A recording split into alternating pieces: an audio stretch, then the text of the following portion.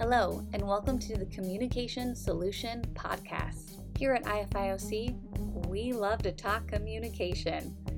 We love to talk motivational interviewing, and we love talking about improving outcomes for individuals, organizations, and the communities that they serve. Today, we've got Casey Jackson on the line, John Gilbert, and I'm Tammy. Welcome to the conversation.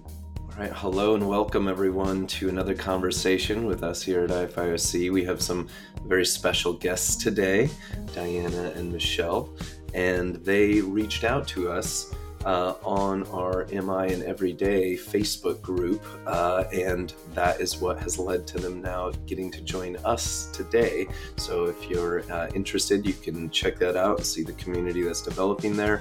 And more importantly, today we want to honor what Diana and Michelle brought up. That's going to seemingly be a pretty rich, interesting conversation that's going to get into self-disclosure in motivational interviewing and aspects of that, as well as a lot of other components that run deeper than that Diana, we were just talking about with, that seem to be very, very interesting. So I'm really looking forward to the conversation. So if you wouldn't mind, Diana, just introducing yourself a little bit of, some of the things with your profession, how you're applying it, and what came up for you to kind of inspire the particular question you asked. And then maybe we can point to Michelle and then dive in from there. Oh, fantastic. Well, thanks so much for having us here today. I'm really looking forward to this conversation. So yes, my name is Diana and I work for the Rehab Center of Children in Winnipeg, Manitoba, Canada. We are a medical clinic that provides support for children and families with disabilities.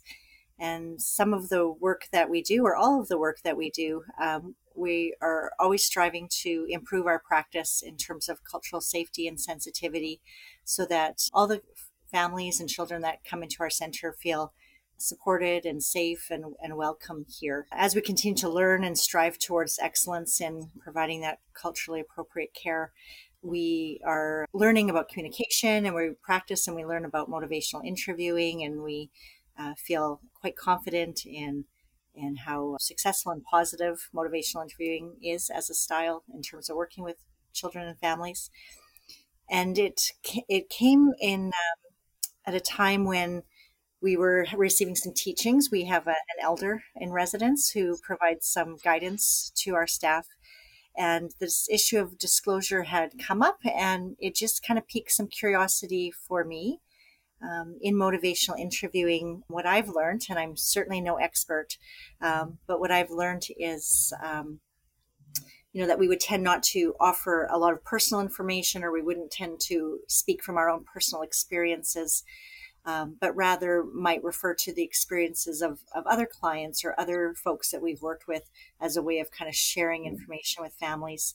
And that has always fit with me. I'm a social worker by trade, and that is consistent with my training. So that has felt positive and appropriate.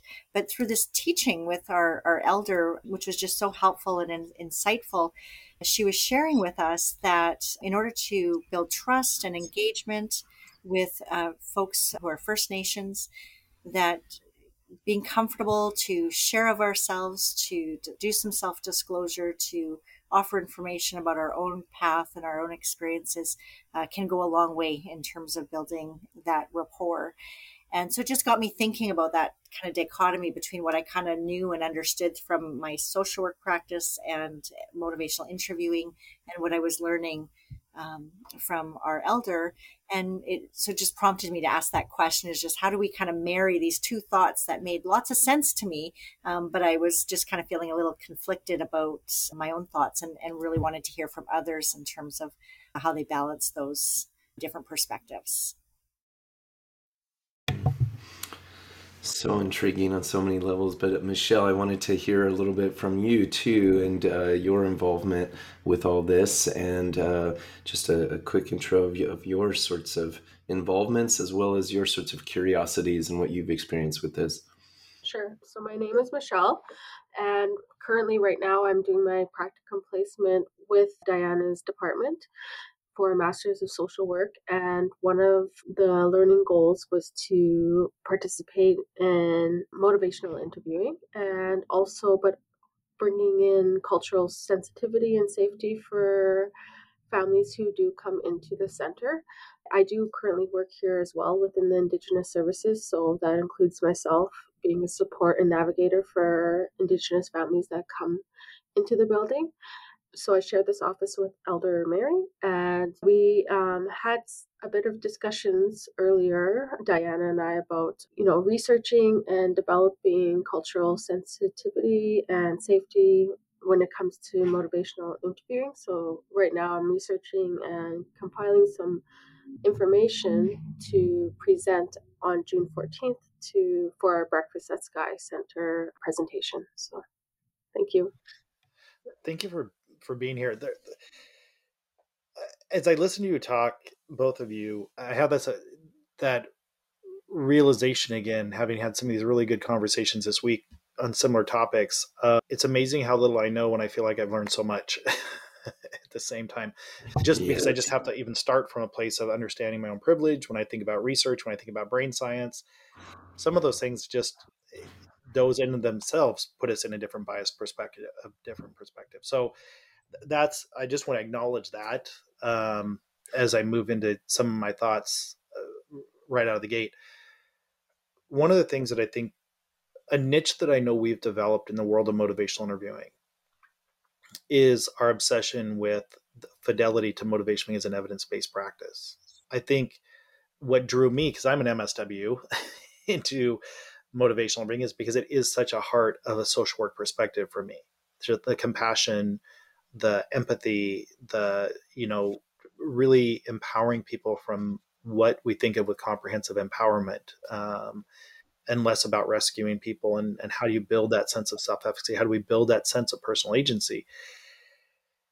And here's where I think it's interesting when we look at it from an evidence-based practice or a fidelity perspective, which again, I keep thinking about that's a very specific lens to look at things through, is what I talked about when I'm working with people in the peer support world, as a peer support specialist world, is how invaluable it is for self-disclosure, for cultures, for communities, for societies, that self-disclosure is part of interface.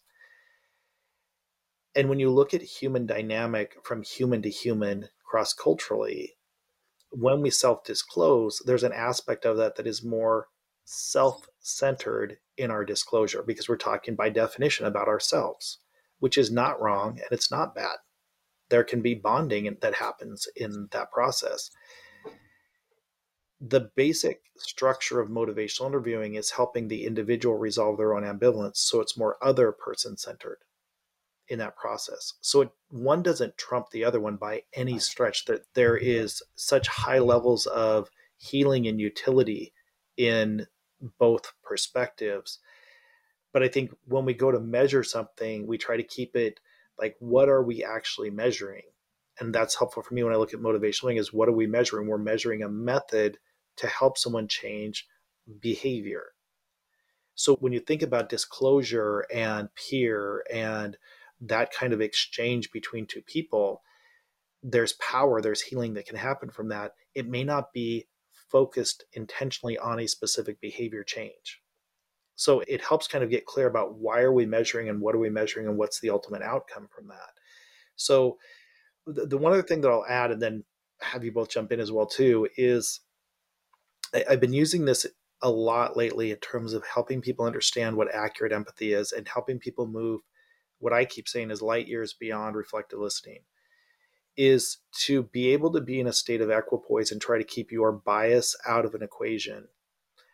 And I talk, because I love traveling to different cultures, that I take a perspective that I just want to sit on my hands and observe for as long as I'm there for the majority of the time, because I'm too ignorant to have an opinion of what's going on. And to me, that's the spirit, or that's the way of being that I want to enter for empathy into motivational interviewing, is I'm entering somebody else's worldview, and it would be arrogant and ignorant for me to start making assumptions or reflecting things based on my own bias, which increases the potential for resistance to happen. I just want to lay that as kind of construct that we can, talk about and reconstruct. But that's what I look at when I think of the difference between self-disclosure and motivational interviewing, I think there's especially what you were articulating, Diana, is there's this fundamentally profound respect for the other individual. But then what's the intention from there? What are we looking to, have exchange from there? So I'll stop there, but that's kind of my initial response. Hmm. So thoughts, reactions, questions? So I want to just jump in to say how interesting it is to think of this sense of what is self-disclosure, what is culturally appropriate, what is safe, what is rapport. The definitions of these things matter because, Casey, you were saying it can be, or I'm interpreting that it can be valuable to self-disclose. Is that necessarily empathy to self-disclose? Well, there could be a discussion there depending on how you wanted to. Could it be building rapport like Diana was talking about? Completely. Now, how culturally relevant is it to completely not include yourself at all? That might not be as culturally relevant, which to me speaks to, Casey, what you were talking about of what's your intent? What are you trying to do? Are you trying to make it completely about the other person, about the you? Are you trying to make it about me relating to you? And then the we with us? And so, what is my intent in what I'm doing that you were alluding to there? And when you talk about this in trainings, that's really helpful for me. And then I'd love to hear Dana, you and Michelle get into where you see the rub or the dichotomy or where you see popping in and out of MI, if that's, or just your experience.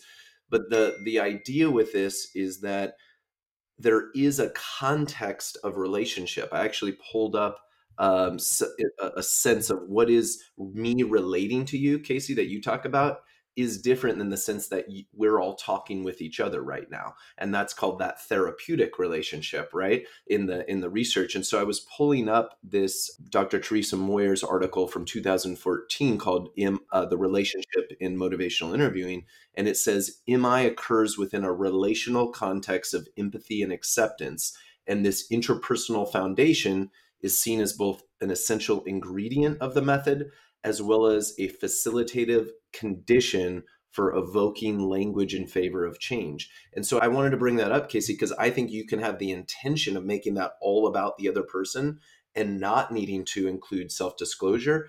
There is something about this spatial psycho whatever space we're sharing that you could call a relationship.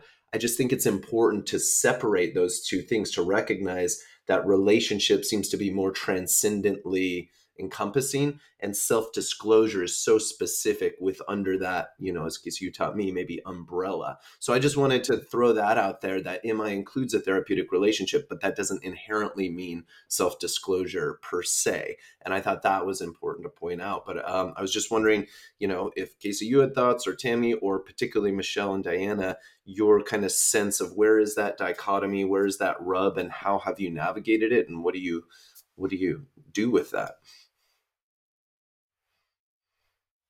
I'm curious, Diana and Michelle, what are your thoughts around this?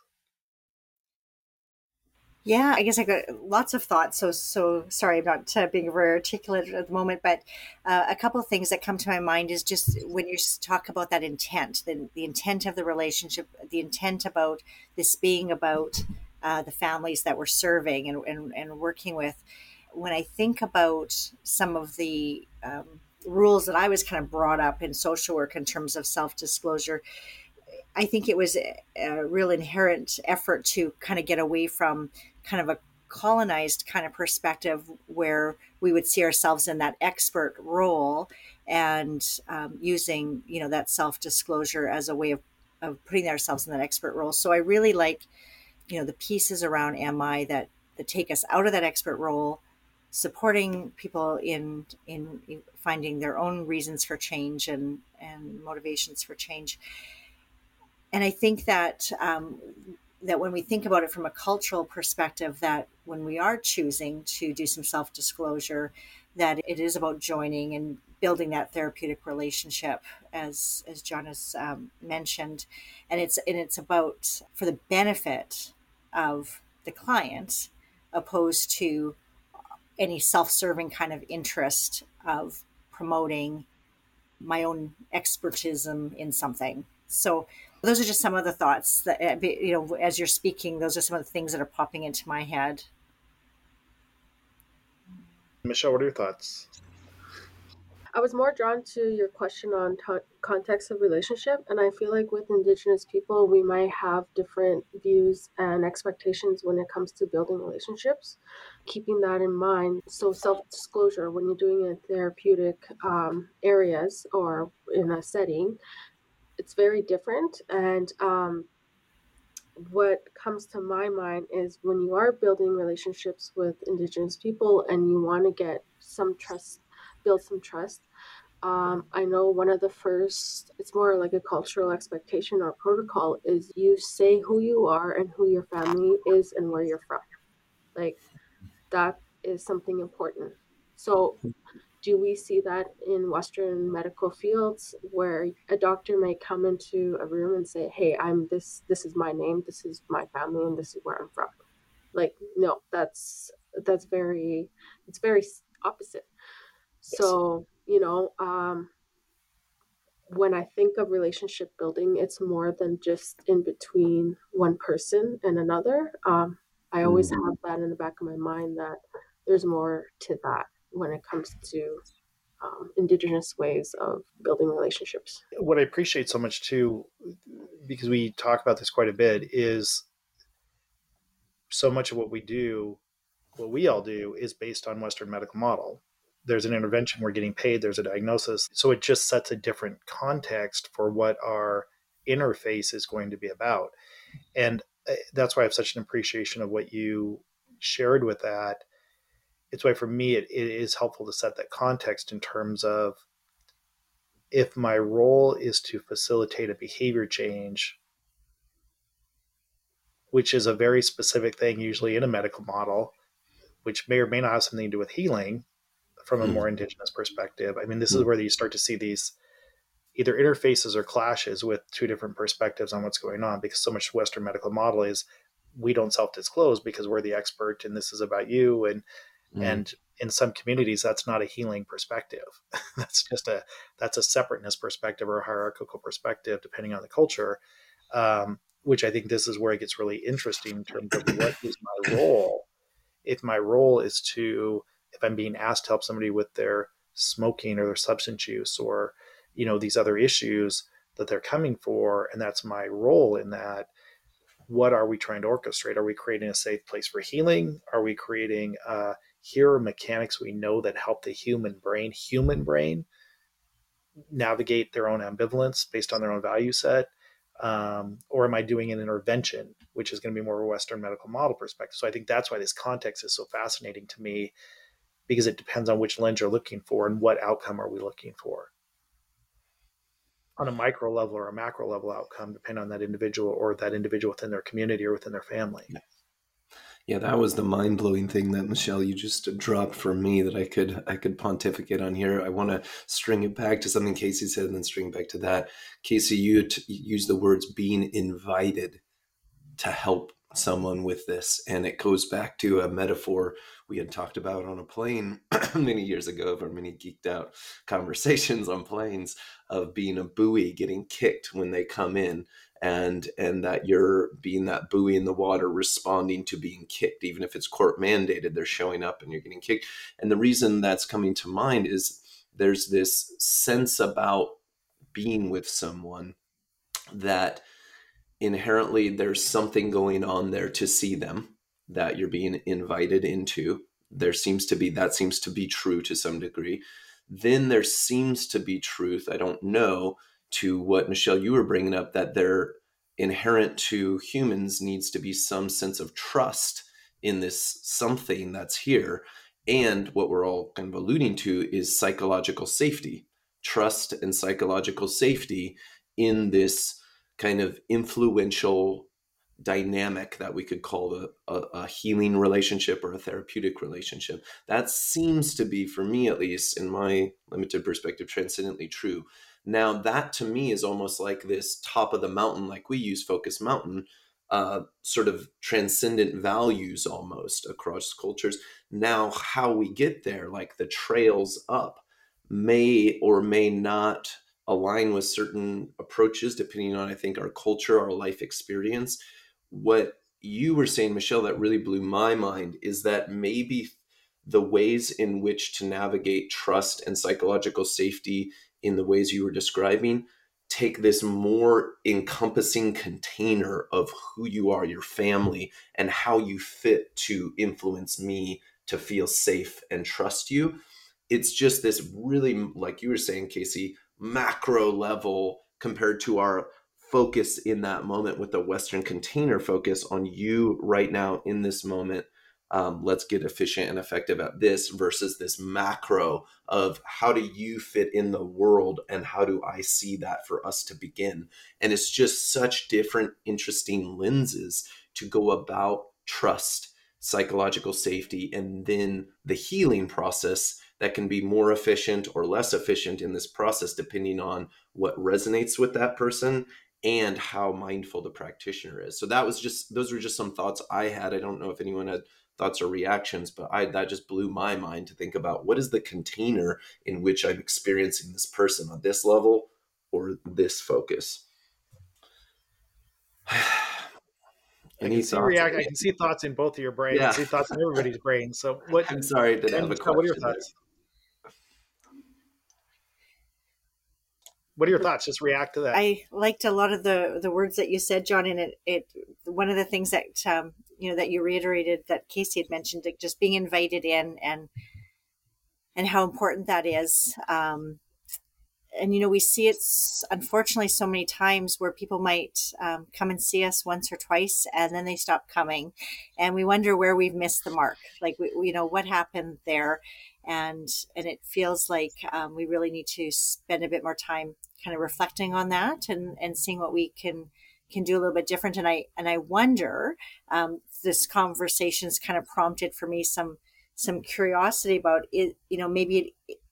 Maybe where we're missing the mark sometimes is what you've just described there in terms of that micro and macro, and how we've perhaps failed to establish the connection or the trust or the relationship that we wanted to in those first one or two sessions, and perhaps that's that seeing ourselves in that small kind of Western kind of container could be that factor that has been kind of off-putting, and where people just didn't feel engaged enough, or that this process was going to be helpful enough for them to keep coming back. So that's just something that I want to kind of continue thinking about as we move forward.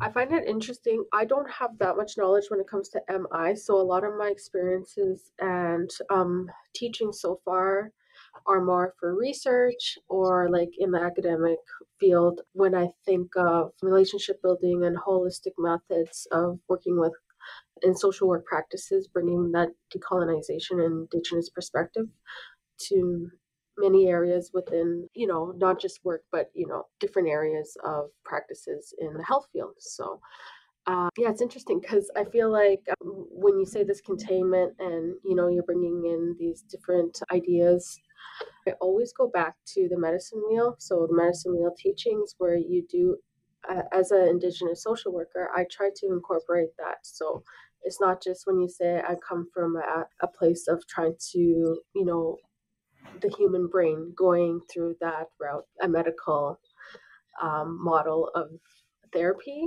I feel I'm always looking at the medicine wheel where I think of emotional, spiritual, and cognitive health when it comes to not as my role as a social worker, but interacting with other people and clients. Here's what I think is so interesting when you see these either intersections or crosswalks or conflicts with these different ways of different perspectives of looking at it. Again, when I think of motivational learning, I keep thinking about it's helping an individual resolve ambivalence about a specific behavior.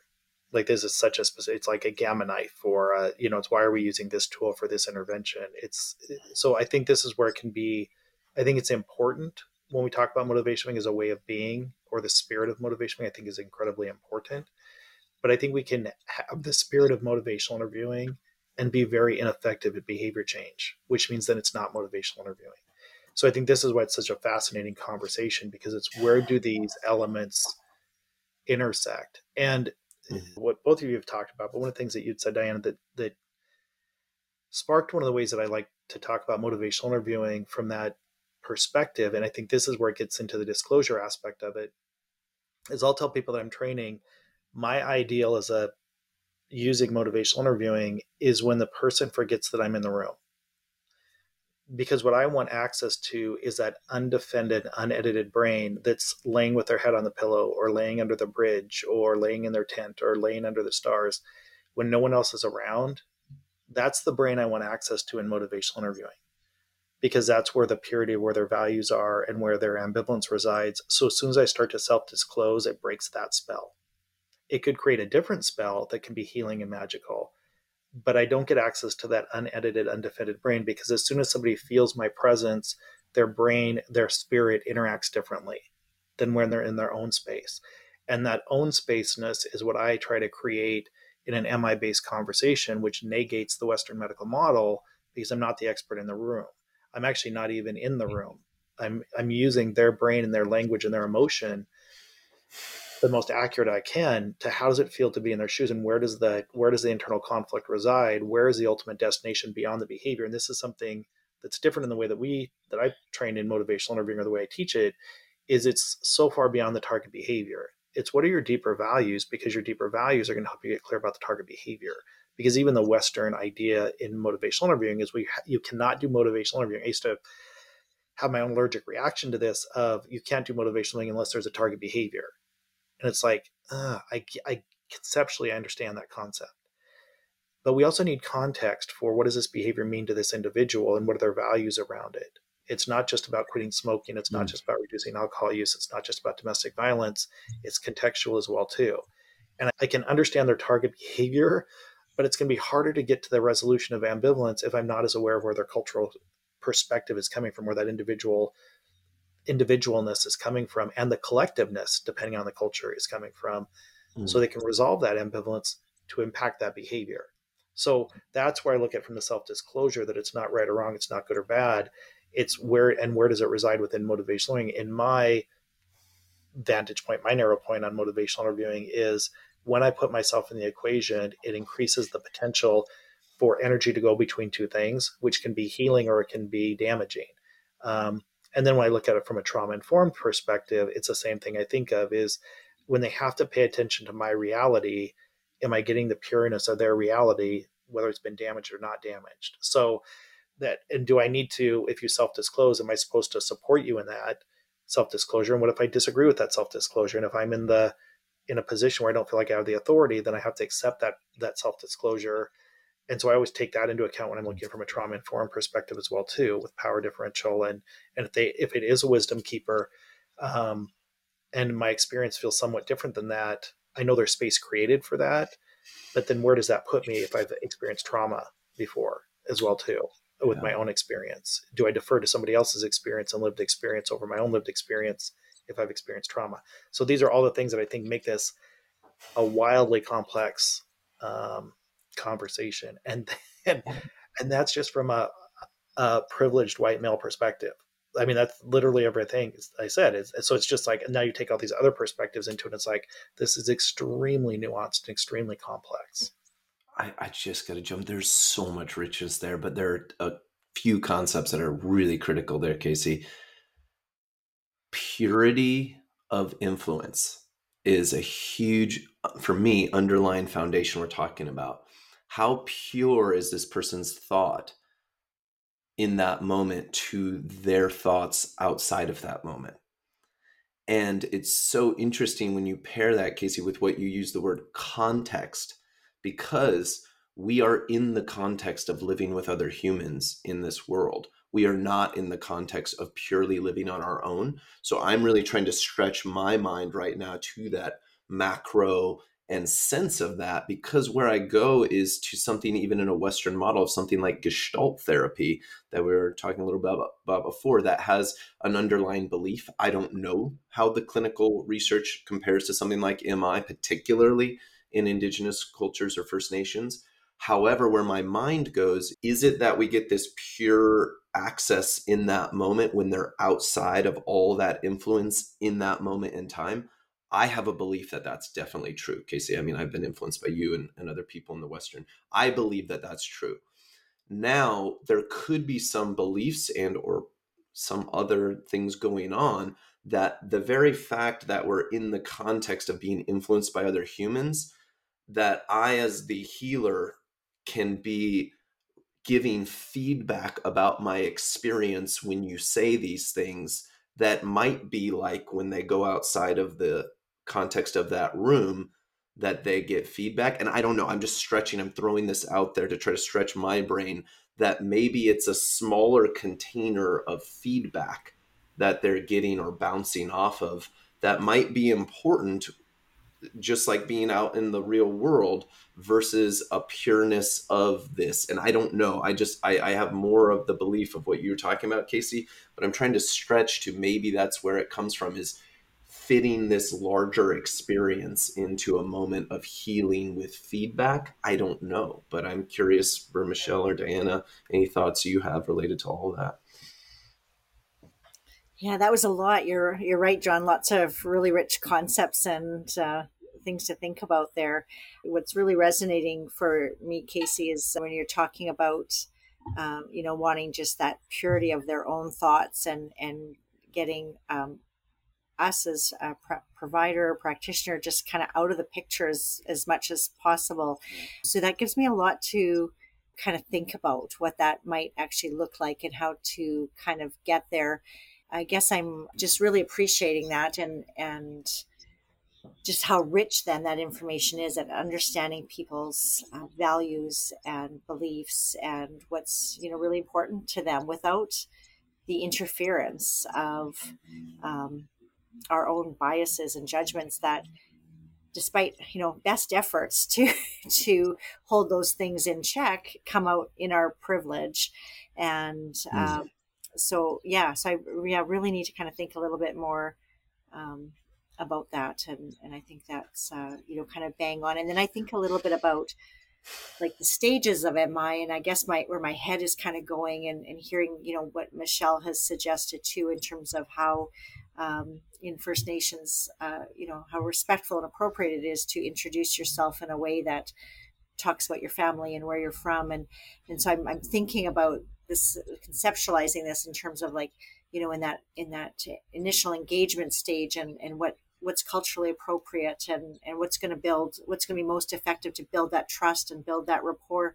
And then as we go through those therapeutic processes and getting more into evoking, how do we make ourselves as small as possible, if not invisible, so that it's really their voice and their values that are kind of at the forefront. So yes, I think I'm just kind of wondering if it kind of starts with more of this back and forthing, sharing, gauging, trusting, learning, and then how that shifts kind of as the process unfolds. So yeah, those are just kind of what's coming to my mind.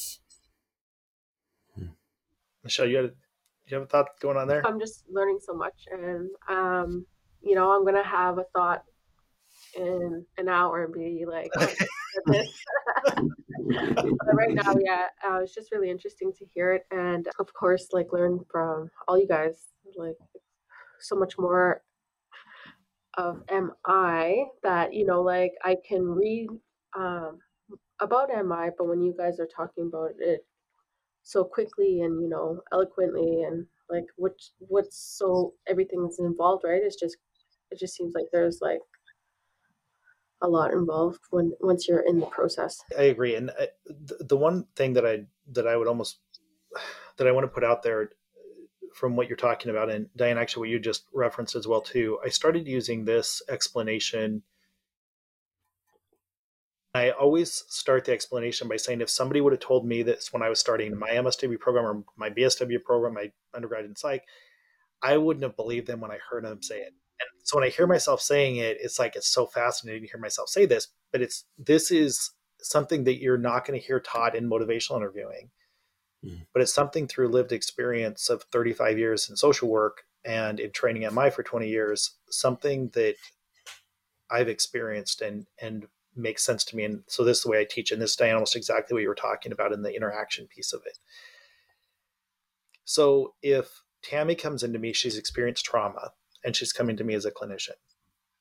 What I was trained to do was build trust and relationship, right? And it makes sense. We hear that and we think, of course, that's what we're going to do. And then what ends up happening is I work to build trust and relationship with Tammy, who's experienced trauma. And little by little, she starts to roll out that red carpet of trust and relationship towards me. And I'm able to use that and work with her to do some of the trauma informed work that needs to be done that she's requested, right? That is part of her journey. And I said, the thing about this that we accept or know that it's part of the process is that as we get closer to titrating services, there's going to be a point in time where Tammy says, Casey, this has been really helpful. Could I just text you at some point, or could we just go out to coffee sometime after this is over? We've all experienced, if you've ever gone down the path of trust and relationship building, and then we have to go, well, no, we can't really do that. You're more than welcome to come to services whenever you need to. You're more than welcome to do this. So this is a cultural thing, Western medical model, that I think bumps up against. But from this perspective you're talking about the engagement with the population you serve, here's what I always think of. So Tammy rolls up that red carpet that my feet prints are all over for trust and relationship. And there's a micro message in her thought process that I can't really trust anybody. Because I told her to trust and build a relationship with me, but we just can't have it outside of these walls. And I think that's a very culturally odd perspective outside of a Western medical model. That seems very almost disrespectful in a way. And I said, I didn't even know this other corridor existed. And so this is why I explained part B. And this is how I help people differentiate in motivation, the difference between relationship and trust building and what I think of as deep empathetic engagement. So scenario B, Tammy comes into me and she's experienced trauma and she's come in for service. And every time she opens her mouth, Tammy feels more heard and understood than she's ever felt before. Like deeply, profoundly heard and understood. And little by little, she rolls out that red carpet of trust and relationship. In MI, I never need to step on that. I don't need her to trust me, and I don't need a relationship with her for her to resolve her ambivalence about her own issues. Instead, what happens is the more she discloses and the more she gets clear about her ambivalence, the more that I reflect what her deeper values are and help her use her own values to strengthen her executive functioning to the place, and this is what I started to experience, is then Tammy would come in at some point and say, Casey, you're a nice enough guy, but honestly, I don't think I need to come in here anymore. I think I've got this. Because every time she moves in a healing direction, I use strategic affirmations to empower her, not because of the work we did together, but because her brain is doing that repair work and I'm present to help orchestrate some of that language in her own thought process. And so she rolls up that red carpet that I never stepped on of trust and relationship and puts it in her back pocket. And she ends services when she feels it's time for her, because now she's repaired some of that. And I never try to build trust or relationship with her. The byproduct may be that she trusts me. The byproduct may be that she has some sense of a relationship or connection with me. But in my version, in Casey's version of motivational interviewing, I do nothing to feed that. I don't need to feed that actively for her to resolve her ambivalence. So this is why when you get into the self-disclosure, the level of healing that can happen with the self-disclosure that your elder's talking about is profound healing that can happen. And so that's why it's not a better, worse, does it fit, does it not fit? It's just a separate thing that creates healing and connection. But when I go into the purity of the way my brain keeps trying to striate down, what are we trying to accomplish in motivational interviewing to help resolve ambivalence and people move in a healthy direction that aligns with their own value set, their own cultural values, their own individual value set, the more I have influence in that, the more contaminated I think the conversation can become. So, which doesn't make it wrong and it doesn't make it bad. It just makes it different. And this helps me get clear about what is the purpose of an evidence-based practice of motivational interviewing, which is really individual focused, not relationship focused. So that's kind of the way I kind of wrap up this conversation that I could go into for 6 hours at least, at least 6 hours. But for me, when you said that, Diana, like when you're thinking where the rubber hits the road with the population we serve, and where we see a little bit of titration after a couple of interventions or a couple of meetings, we're just self-assessing that. What what can we do better to make sure that they know that there's access to service and resource and people that really want to help them evolve to the direction they want to evolve. And if we're not doing it to the best of our ability, we're doing the self-assessment of what other options are there. So I would just offer that up as one more thing to noodle on in the process. So much here. There's so much richness. It's like I want to just keep talking so bad about this because it's like there's so much to learn. Casey, you alluded to so many things of what's pure and all the stuff about getting into, well, me as the expert bringing this in, and Diana, you of like, well, can we ever truly rid ourselves of what we're bringing in as a privilege or whatever, and that power position. And there's so much there, and there's so many thoughts. It's just, oh my gosh, it's so good. But there is one thing I want to bring up as we're bringing to a close is this, Casey, you were alluding to attachment theory, and there's so many other things we're getting into that we can riff off of in other podcasts, or Michelle, if you think about it for an hour or multiple days and want to come back on and talk more, we can have you on. I just wanted to point people to, if you would like any sort of questions or anything to explore like this, if you don't join the Facebook group, you can go to, or you can send in questions at casey@ifioc.com for us to dive deeper into. I just really wanted to highlight this last component that I don't know where the truth is here, but there seems to be something meaningful about working through discomfort and overcoming things. There seems to be something in the research with that. And I don't know, especially from my limited perspective, where this comes in for practitioners or people of different First Nations or Indigenous cultures. But how do you find that thread of I'm comfortable, safe, and trusting, but also challenge possibly, and this is my bias, with practitioners that might be focused on self-disclosure because that's what they're more comfortable with and they know how to do that, versus maybe the depth, and I'm still working on mine to self-disclose, empathy, of trying to go deeper and more powerful to get those yes, right, exactlys from people. And maybe there could be, I'm wondering if there could be more discomfort in the level of depth of empathy, Casey, you were talking about and working on that, than the discomfort and more the comfort of self-disclosing immediately. I could be wrong in there, but my life experience points to more comfort in self-disclosure than comfort and empathy. And I just wanted to bring that up just because that points people to something to work on as a skill set if they wish, with some of the things we provide either in our intro training or other people provide in MI that relate to something that gives you power to see if, like Diana, you brought up, maybe I could go deeper with him in empathy, or no, I really have worked on that. I've sought feedback. I know I've gotten feedback that I can be proficient in my empathy. And this must be about this other cultural thing. And I know within myself that I've really pushed myself to that empathy and just that clarity of power that you have. I just want to give that as an invitation to people to think about, are you acting out of comfort or clarity that you really have worked on this skill set or whatever that would be? And those are just some thoughts I thought would be important to bring power back to people if that's valuable in any sort of way. The last thing I'll say is hopefully we're all getting that at the end of the day, MI is communicating you have what you need and you have answers within you worth discovering. And I wanted to bring that up. I think that was Terry Moyers, some amazing researcher wrote that.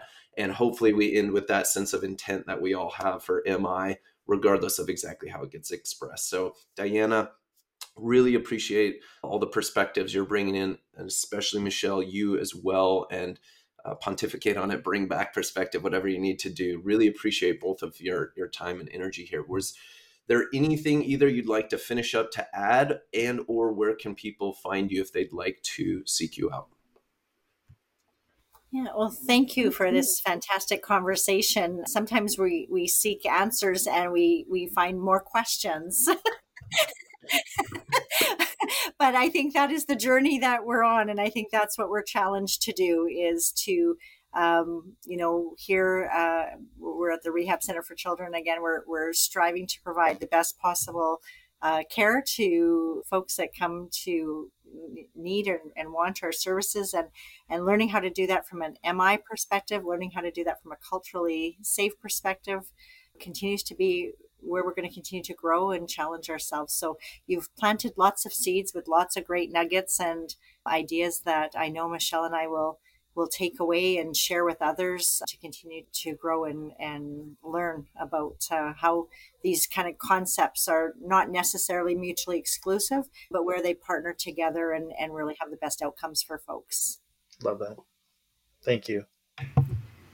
And I guess in terms of reaching us, probably I could provide my email address as the best source if people do want to learn more about what we're doing here or have anything to add to the conversation. So it is my first initial, which is D, followed by my last name, which is Renaud, RENAUD, at rccinc.ca. So drenaud at rccinc.ca. So thank you all very, very much. Thank you for making time for this. This was wonderful. Thank you. And the last thing I just want to add is, again, Diana found us on our Motivational Interviewing Everyday Facebook group. It's a free public group. You can just join. We bring up interesting conversations and topics like Diana did. We share tips on there. So it's just a good place to keep MI at the forefront of your everyday. Excellent. Thank you. Thank you, everyone. See you next time. Thank you for listening to the Communication Solution Podcast. As always, this podcast is all about you. So if you have questions, thoughts, topic suggestions, ideas, please send them our way at casey@ifioc.com. That's CASEY@ifioc.com. For more resources, feel free to check out ifioc.com. We also have a public Facebook group called Motivational Interviewing Everyday. We have an amazing blog, and we have lots of communication tips on our website. In addition to all these amazing resources, we do offer online public courses on our website on motivational interviewing and effective communication strategies. Thanks for listening to the Communication Solution by IFIOC.